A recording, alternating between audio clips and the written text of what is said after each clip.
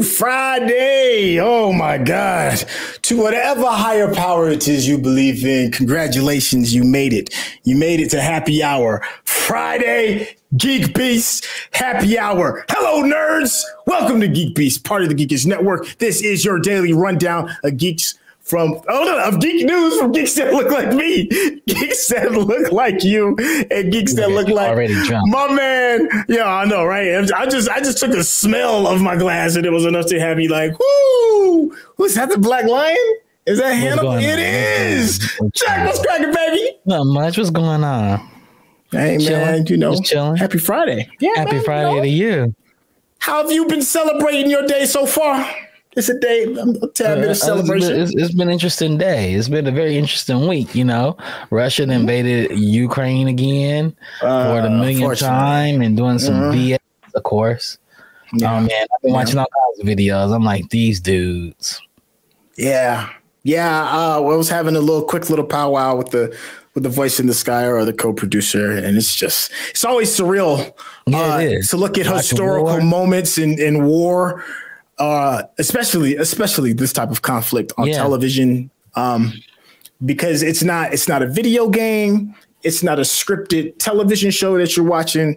You know, this is people that have real stakes that's going on. So, and it's interesting because in America we don't have this fear. Not right now, we don't. You know, we're surrounded by two other countries. Both of them are allies for the most part, and we're more powerful than them. Mm-hmm. You know, yeah. So, here's what we're gonna do real quick. Mm-hmm. I'm gonna go ahead because this is happy hour because I want to make sure we set the tone. Yeah. And if this is your first happy hour show, we kind of just kick back and have like a quick drink and we kind of just shoot the ish. I'll go ahead and start off real quick because I want to do just a quick toast to everybody's safety and peace of mind regarding all the conflicts that's going on. And I'm sipping on just a little bit of Bacardi. Chuck, what you sipping on real quick? Man, I'm sipping on whiskey, the Japanese kind, This is Centuri Toki. So, I can shout out. They should sponsor us for that right there. That's a big shout out to them. They should sponsor us on that. I got some red wine. Gentlemen. Oh, there we go. There we go. Yeah, there we go. Red wine. What you sipping? Kind of red wine. Hey, just a little quick sip of respect to for those going through it. Family and loved ones are going through it. Peace of mind and safety. Yes. Mm-hmm. All right. Hey, chat. What y'all out there sipping on? I thought I saw the funk out there. Paul, what's cracking out there, man? Thank you for hopping in. Yo, he got some bourbon going on. I hear you got that. Bourbon. Yeah, that messing with that brown lady. I'm not mad at it. Oh, man. Hey, so one more little piece of the spiel. Yo, if this is your first time hanging out with us on GeekBeast, we typically, on Monday through Thursday, we give you the Geek News Beat and we share our opinions with you. Since we are people of color, we feel that our viewpoint is going to be a little bit different than what you would typically see in your typical news feed. That's why we do what we do. All right, so I think that's all the big formalities out of the way. Yeah. Yo, man. So, hey, just to kick off anything, yo, how many of y'all are on that Elden Ring? Not touching it. Probably would never ever touch it. It's dope. Elden Ring is crazy dope. There's two things I don't like in one game that I love it. I love everything about it. Rage games? I want to play those games. I want to know. No. So it's first of all, it's a from software game. Yes. And that means it's a Souls game. It's not for the faint of heart. It's quite a Souls game. It's easier than a Souls. What does that mean? Tell me what does that mean? What does it mean to be easier than a Souls game? What does that mean? From the people that make Souls games. The number two, they're like, oh, this is open world. This is open as Breath of the Wild. That means you can run straight up to a boss if you want to. You can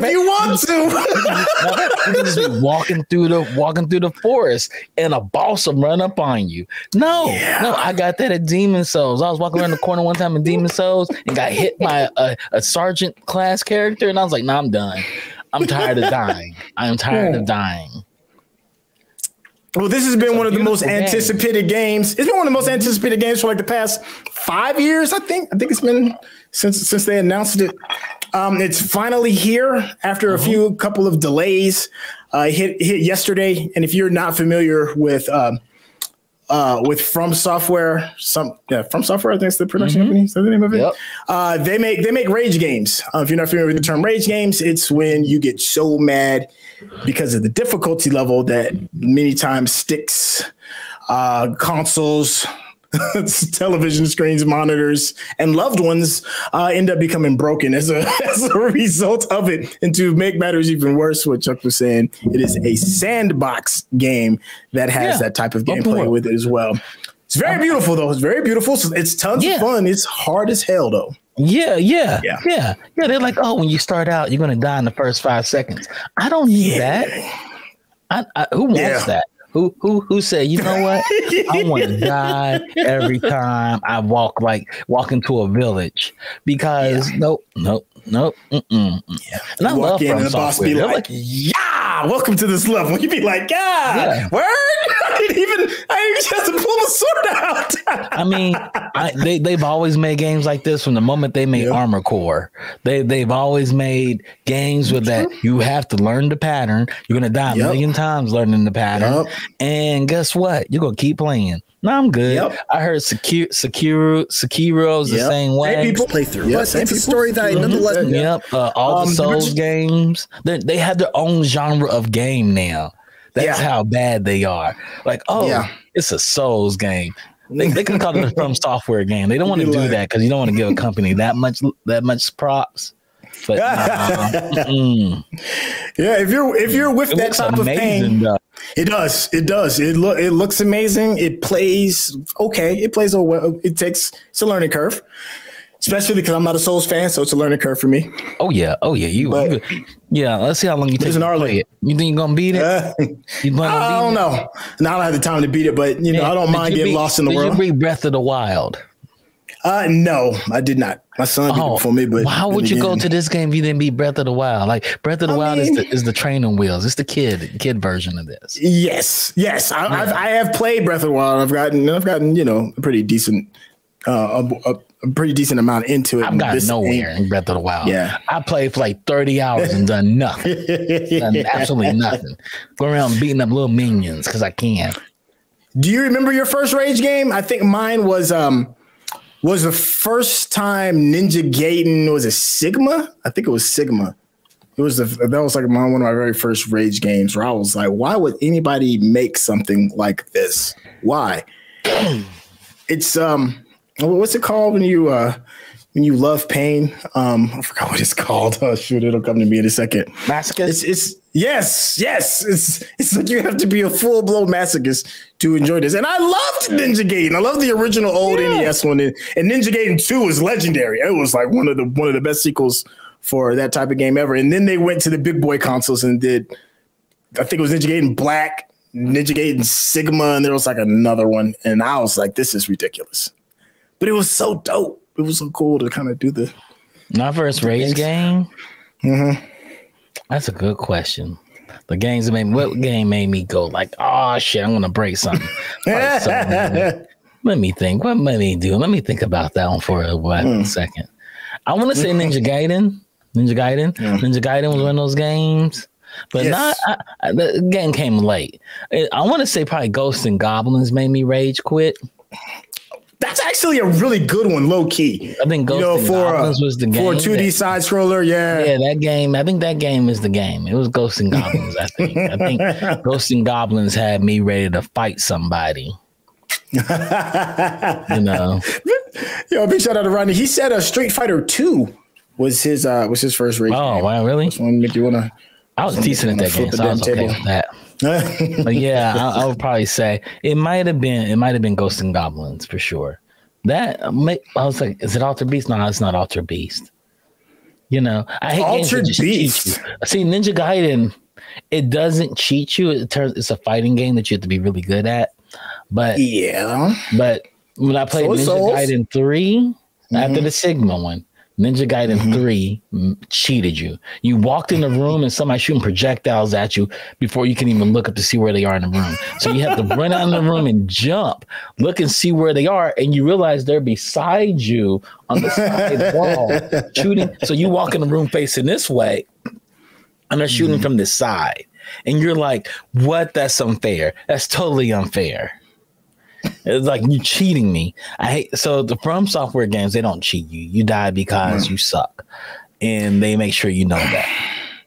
Yeah, that's the thing. That's the part that's more frustrating because you see the animation and you're like, oh, I just got out. Well, there it goes. That was definitely on me. But here's something interesting about it, in case you didn't know, regarding Elden Ring, is that George R.R. Martin is allegedly had a very big part in it. They haven't really said specifically exactly what that part is. We're assuming it's dealing with the story because that's his wheelhouse, his story.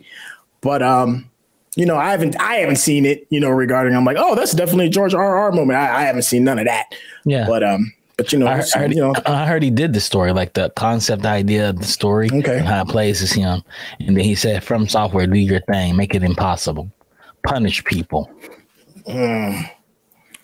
Would you want to see a game that was story done by, let's say, somebody like James Gunn? Would you want to see like mainstream directors and other story creators who? Better question. Let me re-say this. What other creator would you like to see as a director of a video game? Be it books, if they're an author, be it a director of video games. Yeah, somebody that would like put their vision out. I don't think I'd trust a film director to do video games. We've seen what they do.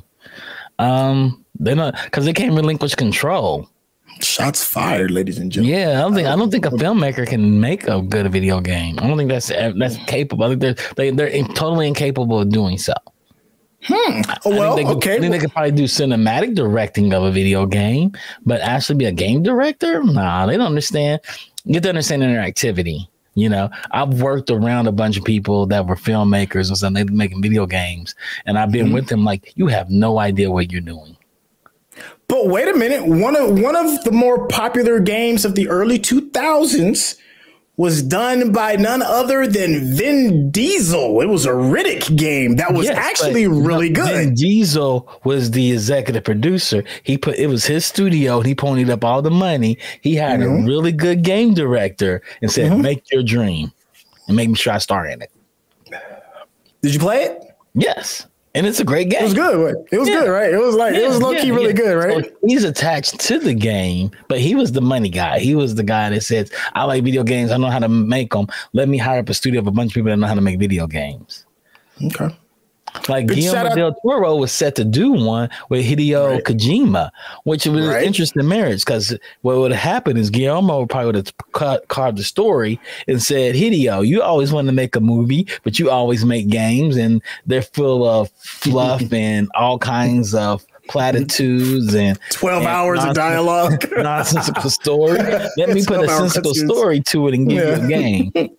Like I didn't play Hideo's last game. I didn't play Death Stranding. Death Stranding, fling blood poo at creatures. I'm good. Ooh. I'm good. Big shout out to the Funk and anybody else. Yo, please pop into the chat and let us know, because we just kicking it. I'm still in a moment of sanity before the liquor all the way kicks in. But the Funk said, he said, yo, Steven Spielberg, Boom Blocks on Wii was hot. I think I remember Boom Blocks. I got to actually go to the interweb and take a look at this. Boom Blocks. No, Boom Blocks is a puzzle game. And I think Steven Spielberg said, I got this idea of a puzzle game. Let's make that. But let's be honest. The Funk. You remember Boom Blocks? Boom Blocks was fun. That was fun. Yeah, but he didn't direct that stuff. Come on, y'all. Y'all quit that. Y'all quit that. That's on Emblem. Quit that, guys. Y'all quit that. Because he's supposed to do LMNO too. That was on the Wii, and it never happened. Well, hold on. There was also another director that had a really large influence over one of the NBA 2Ks, and that was Spike Lee.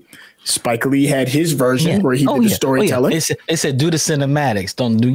But you don't have to do the game in 2K. 2K is done by 2K. You let him do the story mode. Well, isn't story really important when you're creating a game? Like, isn't that what aids into the immersion? Nope, not at all. Not at all. Not at all. Games, you can figure out the game mechanics first, and then you can wrap a fictional wrap around it. When you figure out what you're doing in the game and you make that really fun, you can make it space aliens and cowboys. As long as you can make a story, come out of thin air. You know, don't get me wrong. There's some stories that came with the game, such as The Last of Us, but they knew that game mechanic. They've been working on it Uncharted, and they're like, let's slow down the game mechanic, change the camera a little bit, and make it more methodical. But the most important thing in gameplay in games is gameplay and interactivity, is the immersion. Right. You know, there's been a lot of horrible games with great stories. You're probably telling the exact truth. Horrible games with great stories, you know. Big shout out to the Funky Kid. Mm-hmm. Yo, he said, Youssef Fares. That's right. I forgot about him. Youssef Fares is a movie director who's been on a hot streak in games. It Takes Two won Game of the Year at the Dice Awards last night. So, Game of the Year award. We watched that live, actually. Yeah. And we kind of sat there and was like, oh wow, movie directors and people. Have you seen Youssef Fares' design team? He got a bunch of badass designers in there too, sitting with him. Tons of them. Well, to give credit, Spielberg is an amazing director, but he's not shooting anything without a crew. You have to have a crew. I agree. So, and I'm sure that is how it is with games as well. Well, at least these AAA games. You have to have a really large team. And let's be honest, the games are fun, kind of asymmetric in a 2-player, but are they really great games? Are we going to say Brothers That Tell the Two Sons is really a great game? Well, I don't know about that, but It Takes Two is really good. It Takes Two is really good. It Takes Two is really good. I think all his games are really good. A Way Out is a really good game. The story's good, but the gameplay is like, come on, Defunct. Come on, Defunct. These games are not comparing to anything that comes out of Nintendo's wheelhouse. They don't even have story on half their games. You're a plumber trying to save a princess, or you're this warrior trying to save this chick named Zelda. Come on, the stories aren't saving these games. He knows that. Don't get me wrong. They make good, interesting games and good narrative games. Don't get me wrong. His games are probably better than Quantic Dreams games, which are all narrative gameplay, choose your own adventure. But they're not changing. They're not better than a From Software game. Well, all right. So why is the conversation with a lot of movie directors? A lot of movie directors are saying that games are going to be the new movies. I am a firm believer of you are not going to make any movie good unless the story is solid, regardless of who the director is, regardless of who the actor is, regardless of anything. Nothing is more important than story. And if these directors are kind of like taking the standpoint of saying that the new movies are going to be games, then how does that exist with you having amazing gameplay the only people and still being immersive without a good story? Only people saying that is directors because they ain't making that blockbuster money that games has been making since the 80s or 90s. So games have been crushing the movie industry for a long time, but there's some fame and glory around being in movies because seeing it on the silver screen makes all the difference, right? Yeah. That's slowly old prestige. That's deteriorating. It's not the same. And so everybody wants to get in games because it's the metaverse and you have to be interactive and they want to be in VR and AR and blah, blah, blah, blah, and blah, blah, blah, blah, And so they all want to jump in. But when you talk to any of these people, they have no idea. So this is the game I want to do where you walk down this hallway and you shoot ghosts with a laser gun. It's kind of like Ghostbusters, but it's not. Right. Like, what's the core mechanic in that? Shooting ghosts. Why is that even fun? Make that fun. Convince me that's fun. I don't know. I got a story. Nobody plays games for stories. People play games. I don't know, man. There's a very, I don't know. I can't co-sign on you completely because there's games that look horrible even today, like from a look standpoint. But play decent enough, but the story gets people. Another one, a big one, is Undertale. My son plays it It's still got old Super Nintendo soundtracks. It's so old school. But the immersive thing about it, it's the story that's got them. No, what people fall in love with Undertale is the compulsion loop of what you're doing. That dopamine hit that you get. Boom, boom. That dopamine hits like on the beat, and you're like, oh yeah, I'm doing right. And the story just adds to it. Because before they made that game Undertale, they had all those levels done, and they knew exactly what they were making. Like, okay, let's put a story around it. And they throw the story on at the very end. So you're in the camp that story doesn't matter. I woefully disagree. It does not. It's not saying it doesn't matter, but gameplay matters more.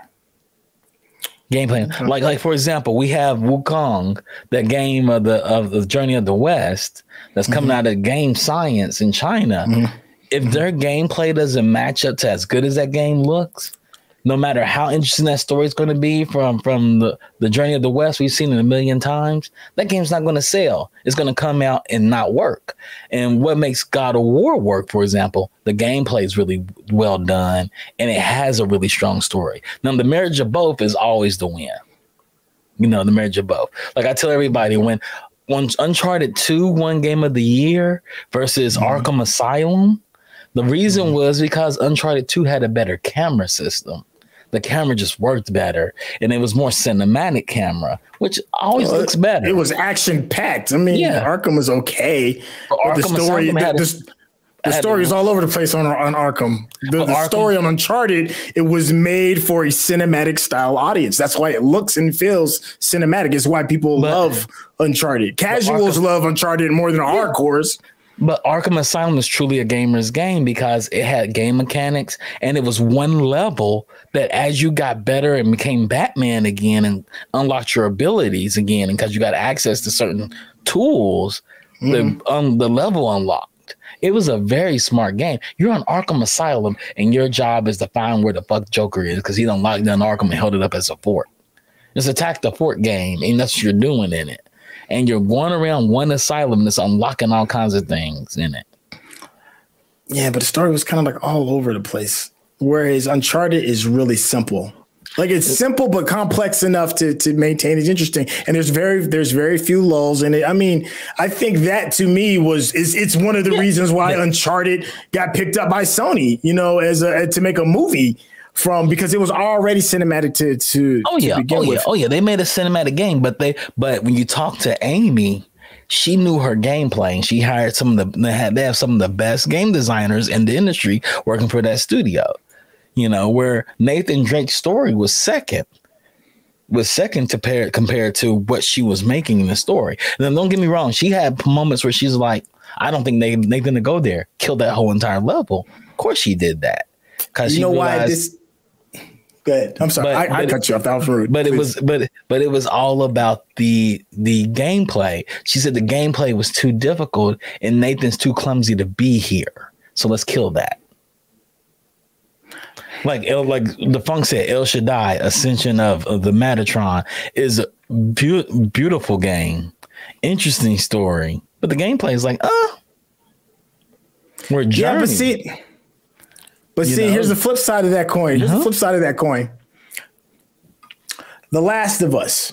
People loved The Last of Us. The gameplay, bar none, is some of the best gameplay you've ever played. But the story is one of the things that makes it absolutely legendary. There's a lot of people. There's even side stories that are just as incredible as the main story. People enjoy the story and the characters so much. Hold on. Let me finish. People enjoy the story and the characters so much that The Last of Us 2 is a far superior gameplay game. Far.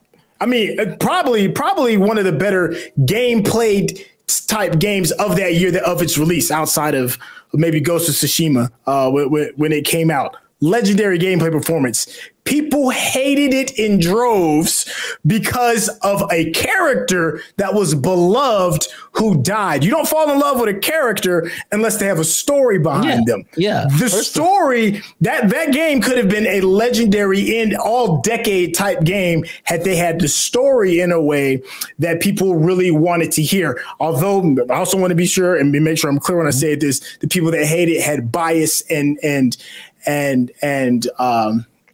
messed up reasons as to why they didn't like it, because they didn't want to expand their mind and think on a different way. But regardless of that, the narrative, whether you agree with the narrative or not, the narrative was the reason why people had such disdain for that property.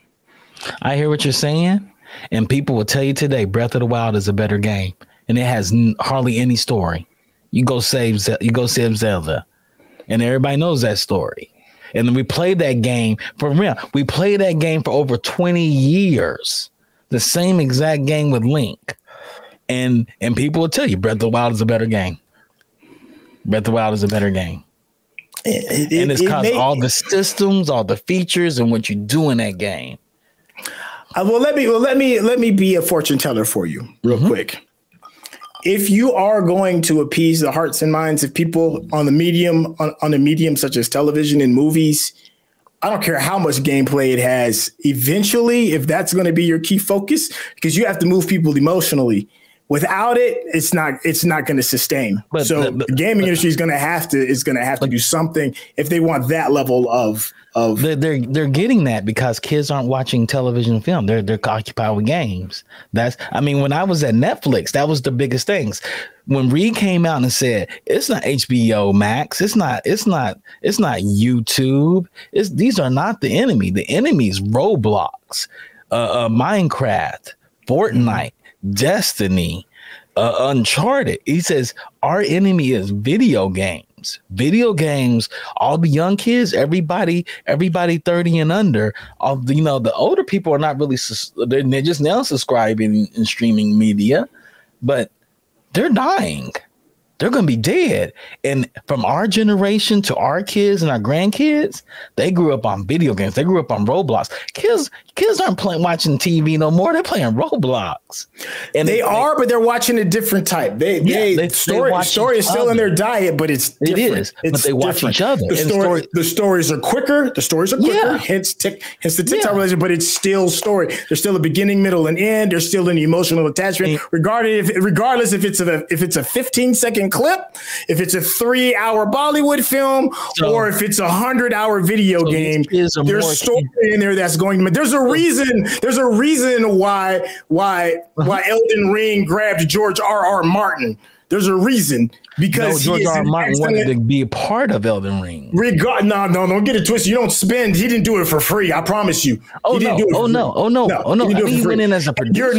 You're not getting George R. R. Martin to talk about game mechanics. That's not his wheelhouse. But you're not going to George R. R. Martin to figure out the left and right button and how the controller interacts. What is the reason why George R. R. Martin is hired? Tell me, why is he hired? I don't think he was hired. I think he went to From Software. Why is he working? Semantics. Why is he working for the team? Why? Because he tells good stories. One of the most highly anticipated games in the last 5 years went out to find a storyteller, not just any storyteller, an award-winning, legendary PC. This is what PC Gamer said. George R. R. Martin may be shocked on how well his Elden Ring lore has been twisted. So he made the lore first. They took the lore and twisted it. I mean, he made the lore for this. He said, "Hey, I got this lore. Who can make a game for me?" From Software, we'll make the game. We'll pitch your game for you. You might add a little salt and a little pepper to the recipe, but the recipe is still there. But there's a reason they went right. They went and got one of the world's greatest storytellers for this property. My point, though, you just proved my point. You said these kids like shallow story, faster, quicker, boo, boo, boo. That's what I just said. They like story. I said they like story. This is video games, right? Name a video game that doesn't tell a story. Even Street Fighter tells a story. It's fast, quick, and it's a full story.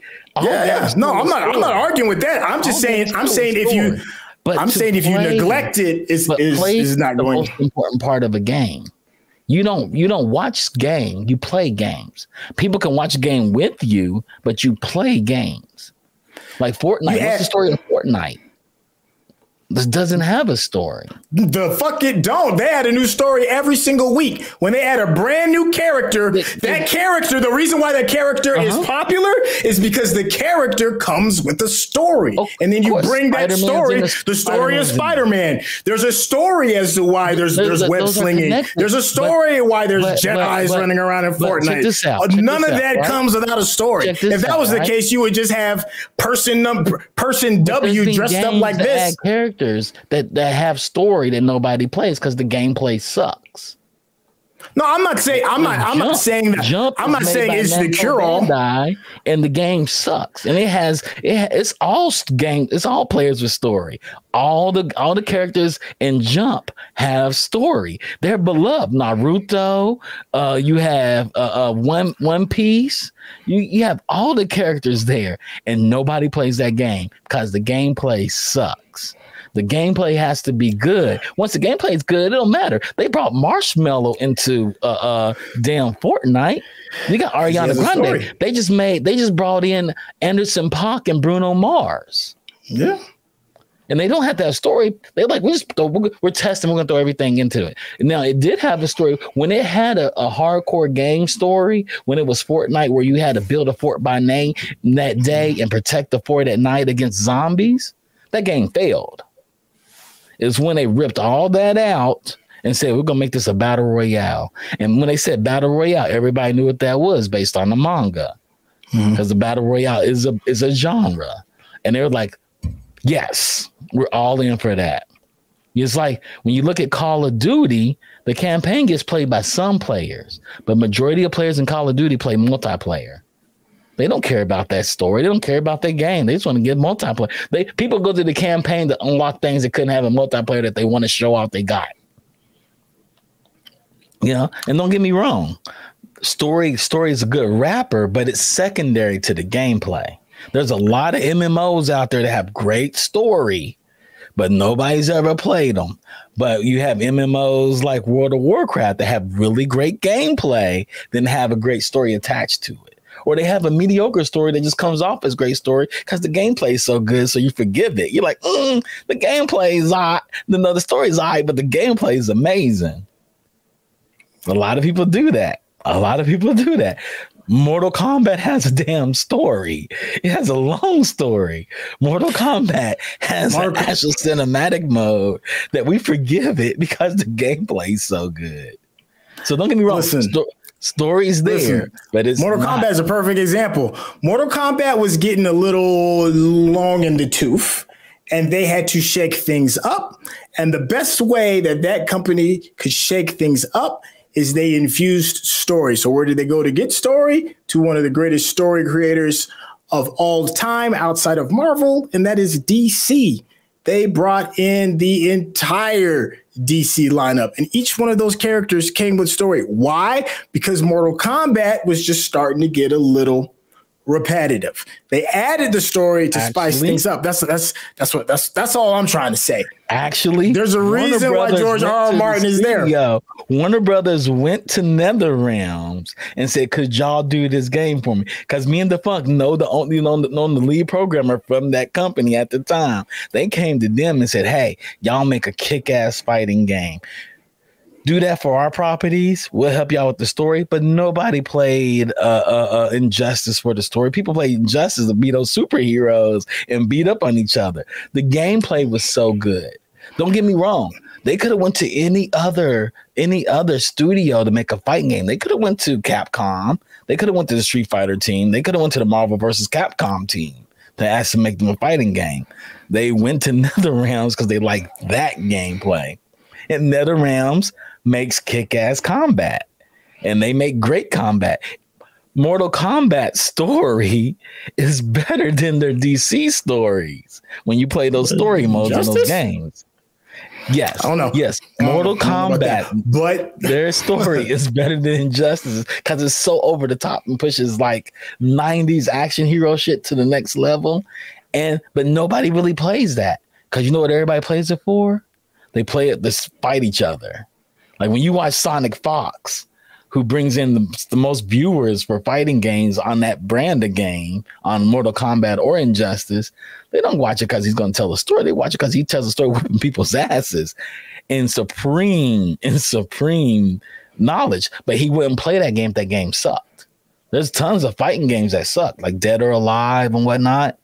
Those games they have interesting stories, but nobody listens to them. Soul Calibur has interesting story. But nobody cares because those games aren't fun. People want to play fun games. Games have to be fun first. I'm not arguing against that. I'm just saying games have to be fun. Stories are nice. Stories good icing on a well-made cake. I hear you, but just mark my words. Hey, and I'm glad that this is going to be recorded. Mark my words. Mark my words. If gaming wants to hop in and take the attention that television and movie has, you're gonna need story. You're going to. I mean, there's you make it seem like why does gaming need to do that? Why would gaming need to do that? They make more money than both of those industries. Yeah, I'm not arguing that. I'm just saying. I'm saying if you want to, there's a reason. They have like China's not watching television. They're playing games. Korea, Japan, all of Africa, all of Eastern Europe, even in the Ukraine, they're still playing games. They're like, we survive. They got free games that make more money than movies do. Free game. Hold on, big shout out to Chet again, Defunk. He said, way before Injustice and NRS, it was Midway and DC versus MK. Then after Midway collapsed, NRS became part of Warner's Game Groups. That's Neversoft, right? Is that NRS? No, that's NetherRealms. NetherRealms. Okay. Defunk also said, so they became an in-house dev and sister company to DC. All those Arc System fighting games have ridiculous long visual novels delivering the stories, but nobody but weebs are going to sit through all of that. No, nobody sits through them. Nobody sits through them. People hop in and play Dragon Ball Fighters because Dragon Ball Fighters is a really good fighting game. Those Naruto games, they failed. Beautiful games, but they failed because they're not fun. They're good for the story mode, but they're not good to continually play. I'm just glad this is being recorded. Yeah, because I know it's, and I told you so much. The oldest thing, older than time, older than anything. Yeah, oldest thing ever. And the thing has been the most consistent outside of selling draws on the corner, outside of selling sex. Story is the oldest thing of time. It's not going anywhere. It's not going anywhere. I didn't say it's never going anywhere. I didn't say the story doesn't have to be in. I said story is not the most important thing. It's what you do. And as you look at the metaverse, it's what you do because people are active in it. And a lot of filmmakers don't give anybody agency. They want to control the cameras. They want to control what the characters do. They want to control what you can do. And that's not how you look at games. Game designers realize the player can do whatever they want to do. My job is the yes and create your own story.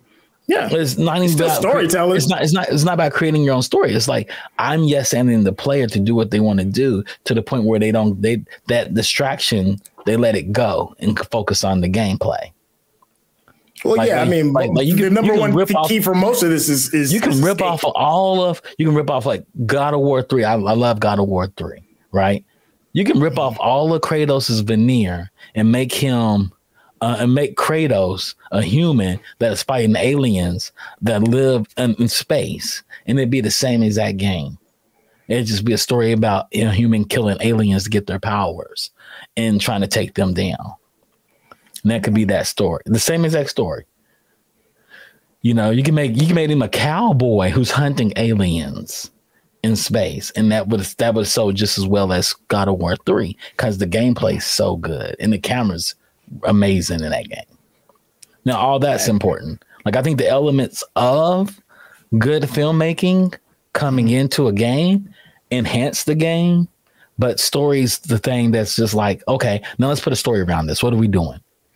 Okay, you did this really cool thing in this level. What's the story to get us there? How do we get there? You did this one cool thing. You know, you made this bullet time action happen. How do we weave that in the story to explain to the player? That's what you need to do. Like Bayonetta, right? Bayonetta doesn't have a great story overall. She's a witch. She's an Umber witch who's out killing angels. And it's considered the best action game. Like, what's the story for Devil May Cry? Nobody really cares. You know? Hey, we're going to change gears. Go ahead. I'm sorry. Go ahead. Finish that up. So story's there, but story's not the strongest element. Story doesn't sell games. Games sell games.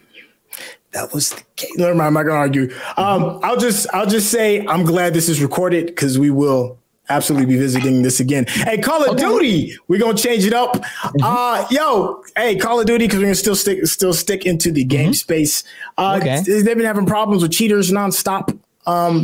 And you know, what do? Maybe take away some of their powers. One of their ideas of how to deal with some of these cheaters. So now Call of Duty is going to let you destroy cheaters with your own automatic God mode.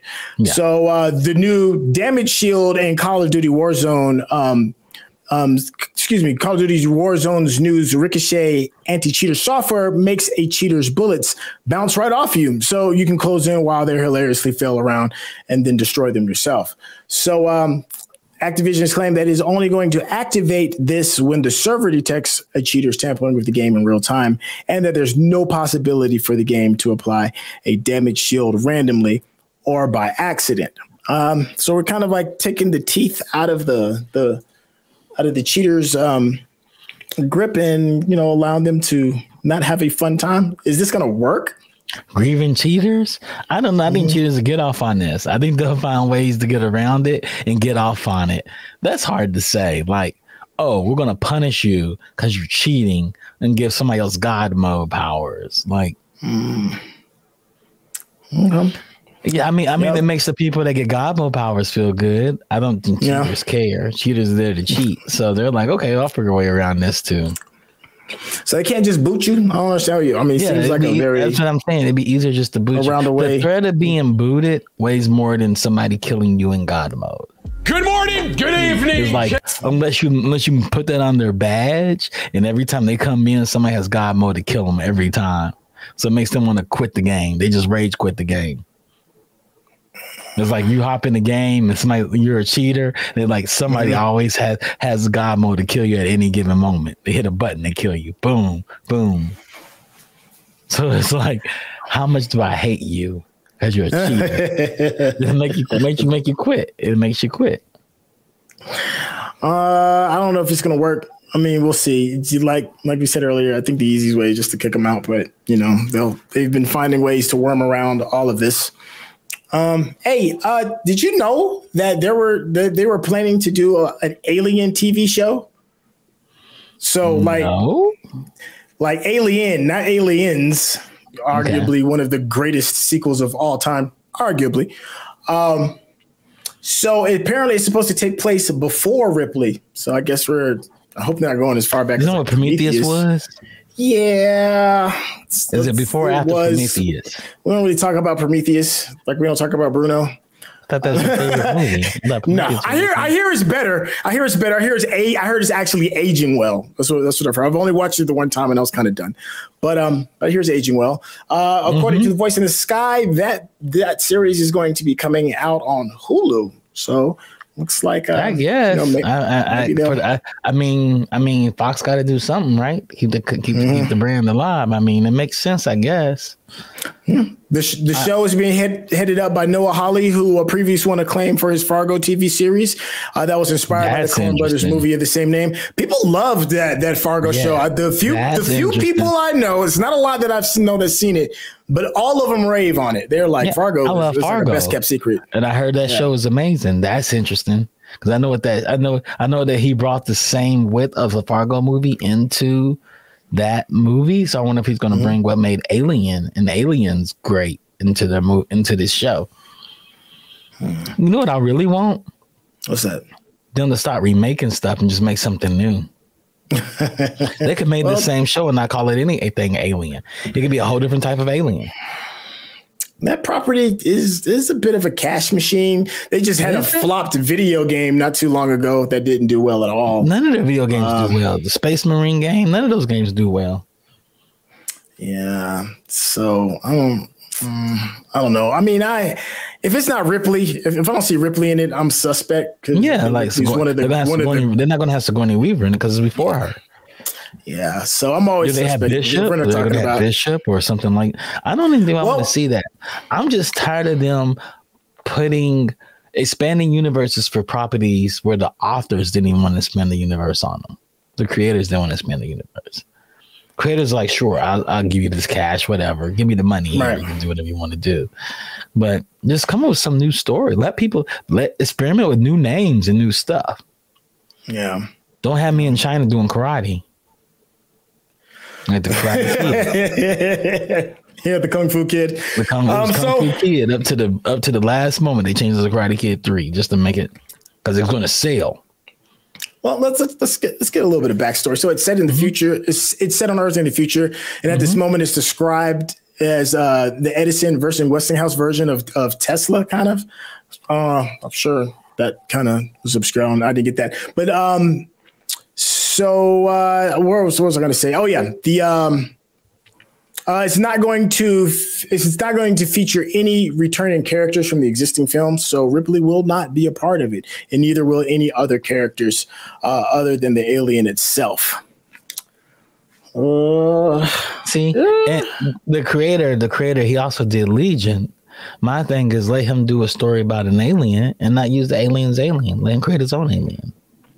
Well, isn't that kind of what they tried to do with Prometheus? It was these weird hybrid alien. I'll try not to think too hard on Prometheus because that's a stupid movie. But this creator could create something where there's a dangerous alien out there, and he have his own alien doing whatever it does.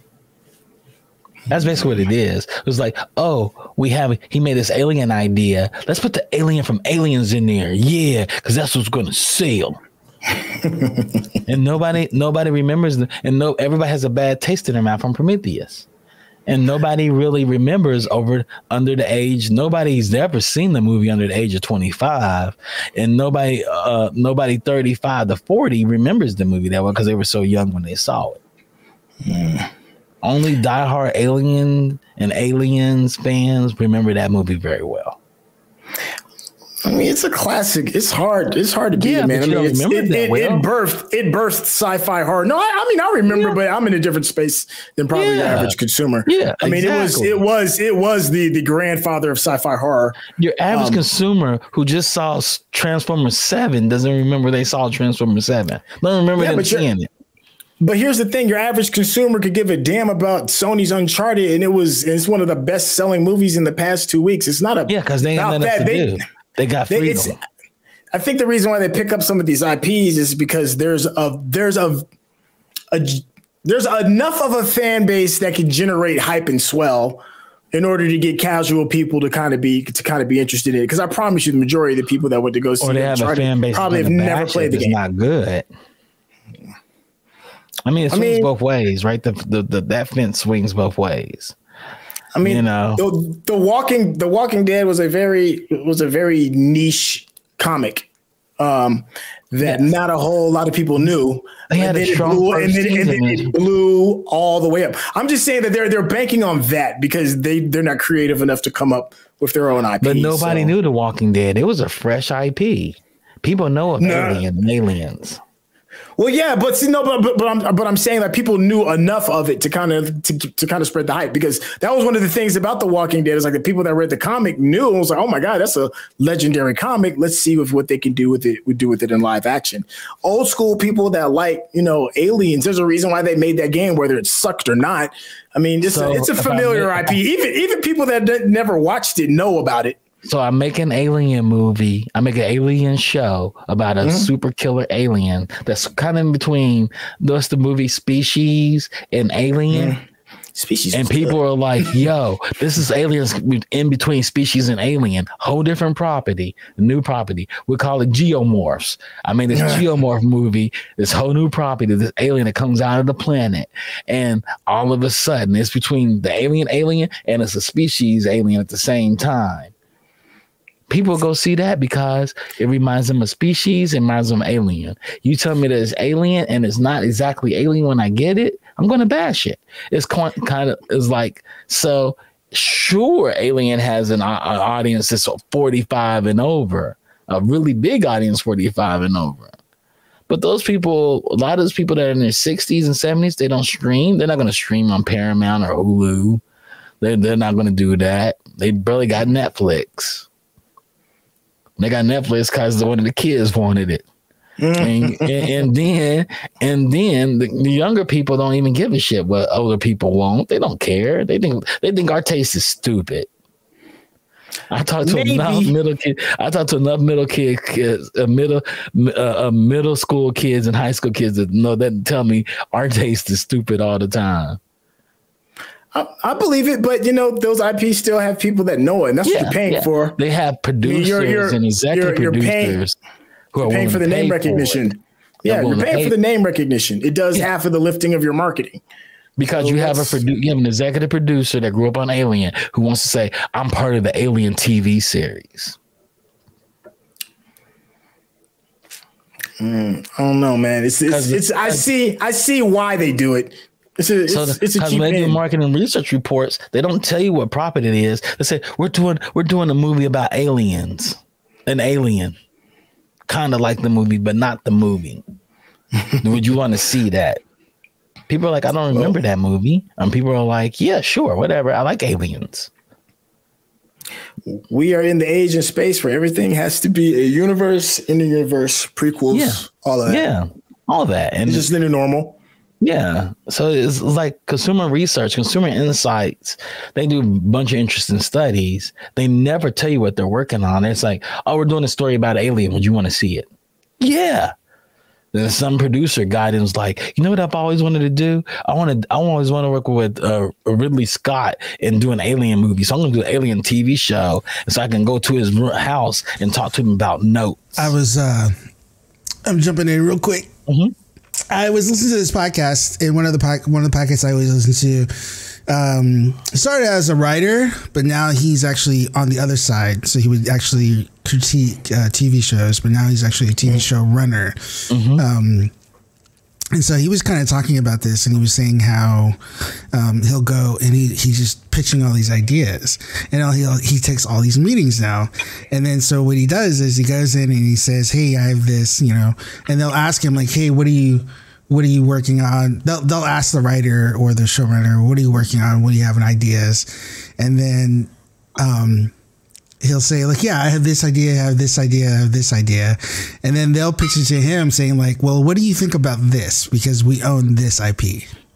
Mm-hmm. We have this IP. We're thinking about doing something in this franchise or this thing. Like, do you think that story that you're doing would fit into this world? Right? Exactly. And so it's, I get both of your comments because like I'm a huge Aliens fan, and I would definitely love to see them do something, especially with Noah Hawley. But then at the same time, it does feel like they're just IP chasing and putting out. But again, that's also the age that we're in, right? Mm-hmm. Where it's like there's no end in sight for this, where they're just going to milk every possible IP that they already own because they have these streaming services that they have to push and get subscribers to, or else everybody's gonna be out of jobs. Right? So and it's literally an arms race because you have all these services that are trying to establish a beachhead and trying to establish, some sort of market share. And as time goes on, you got these behemoths that are really, really pulling ahead. Like HBO Max is actually pulling ahead pretty decently from what I've heard lately too.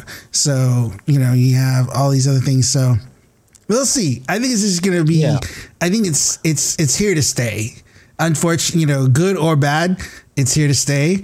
And hopefully, what just happens is that some really cool gems come out of it. Yeah, like imagine if HBO, instead of calling it Succession, they called it Dallas. We own Dallas. We're going to call it Dallas. It wouldn't hit as hard as Succession does. The fact they call it Succession makes me think it's something new. Or better yet, they took House of Cards and said, we're going to call it West Wing.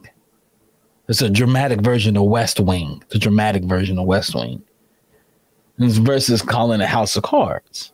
Sure, House of Cards is based on a British show, but imagine they said, let's get people loved West Wing so much. Let's make a dark, gritty version of that and call it West Wing. West Wing 2012. It wouldn't have hit as hard because people would expect the original West Wing out of it. Right. People expect, when you tell me something is strawberries and it tastes like cherry, then I don't want it. When I'm fixed on strawberries, or if you tell me it's strawberries and it tastes like sour strawberries, not sweet strawberries, I don't want it. Like, these are the perfect strawberries. Instead of just getting one, we're gonna give you 12, and all 12 of them are bittersweet. You're like, what? You should have told me it was cherries, because that's what they taste like, cherries. Nah, because you didn't want cherries.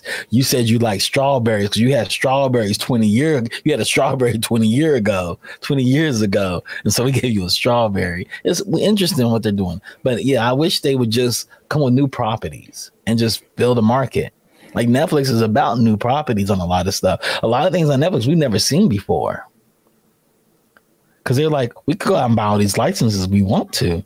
There's a lot of publishing houses out here, book publishers, that are going out of business. That are fire selling all their IP. There's a lot of things being optioned out here. But no, we just want to do our own original thing. Sometimes we'll pick up a book IP that we think is strong, or we like the author and we want to show love to it.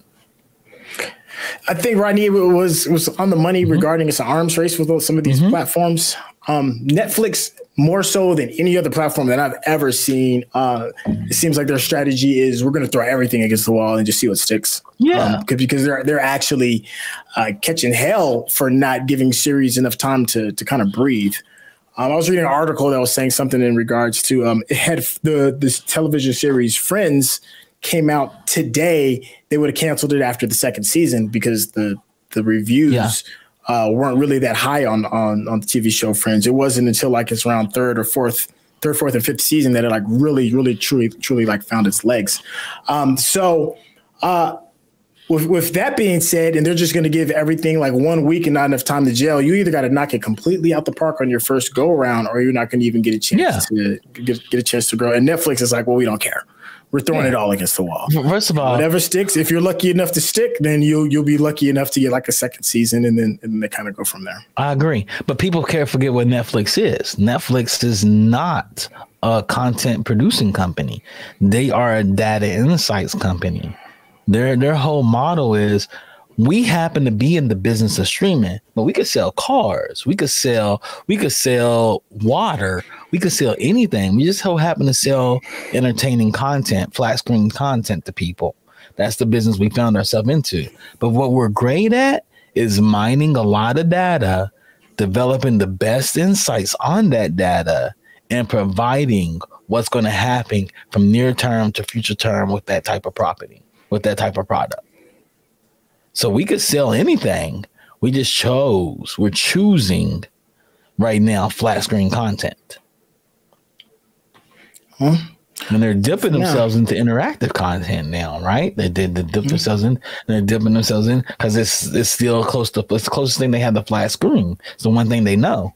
But they develop insights. Like, they know that the Indian woman in Bangladesh likes the same Korean dramas as the Nigerian woman or Nigerian man in London who likes the same things as the Korean man, and with his wife love it too. And they all watch around 7:00 p.m. their time.